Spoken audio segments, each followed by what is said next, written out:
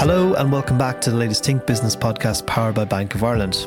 Today we talk to Bank of Ireland's head of motor sector, Stephen Healy, who looks at the prospects for the sector in 2022 and answers key questions such as why are second-hand vehicles holding on to their residual values, and will 2022 be a crucial year when it comes to electric vehicles?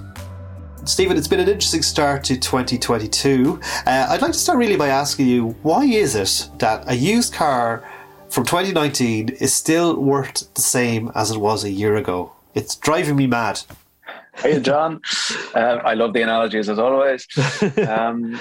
John, there's a company called Motor Trade Publishers that publish residual values in the marketplace. And in their January 2022 edition, they in the editorial, they discussed that a 2019 car, like you said, was worth the same as it was a year ago, within a couple of €100. So that's the same in January 22 as it was in January 21.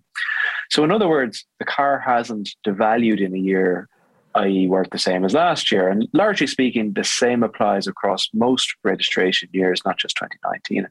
And this is because in 2020, the car market was down by 20% due to COVID. And in 2021, although the market had recovered, it was still 10% behind 2019 levels. And what that means is that less used cars were traded into motor dealers. So there's less used cars for sale on their forecourts. And then Brexit happened in 2021. Used imports fell by 20% and are down 44% from the peak in 2019. So again, that means less used cars available in the market for consumers to buy. And believe it or not, that same trend exists in the UK, in the US, and all across the world. There's a worldwide shortage of vehicles. And also, our government here adjusted taxation on new cars and used imports, making both more expensive. So higher new car prices translates into less new car sales. So as a result, used car prices have risen, John, and haven't devalued over the past year. What would it take to see a devaluing happening? Is that something that's going to, we're going to have to live with for a while, or what factors could change that? Yeah, the factor that will change it will be a rising new car market. And the more new cars that are sold, the more used cars are traded in and start to hit motor dealers' forecourts. That will be the primary generator of more used cars in the market. Another factor would be if government decide to change their vehicles to electric vehicles and then turn them more regularly. And that would create a used supply of electric vehicles in the Irish market. And speaking of electric vehicles in Ireland, will 2022 be a crucial year from an infrastructure point of view when you talk about things like charging stations, etc.? Yeah, I think if you consider electric vehicles, I put them under the umbrella of electrically chargeable vehicles. So that's your full battery and your plug-in. And there's about 45,000 of those on the roads today, out of 2.2 million cars in total.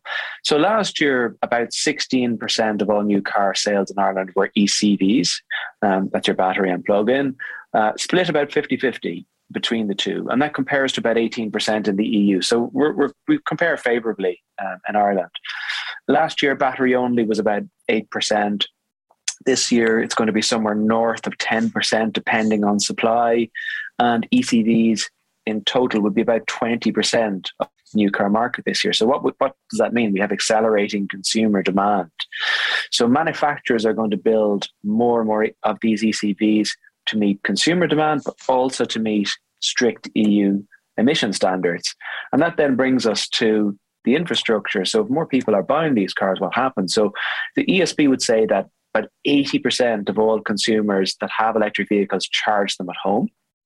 And the balance then they will be charged at public charging stations around the country. And more charging infrastructure will be required over time, John, to meet this increased demand.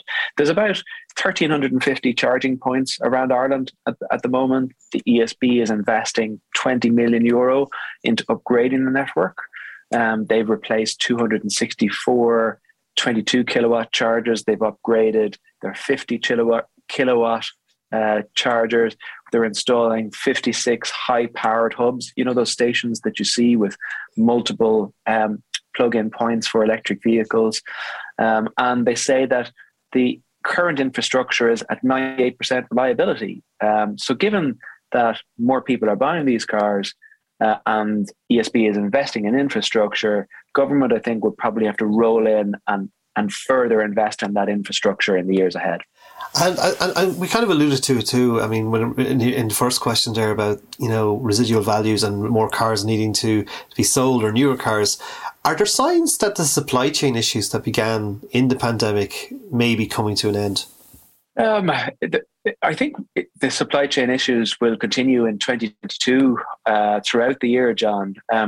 If we take a step back, like last year, motor dealers would have tackled 4.5 months of COVID restrictions. They would have met customers virtually. They would have sold cars remotely. They would have delivered them, nationwide. And I suppose that was so much, they delivered a 22% uplift year on year in vehicle sales last year. And that's some achievement in an unprecedented year of shocks.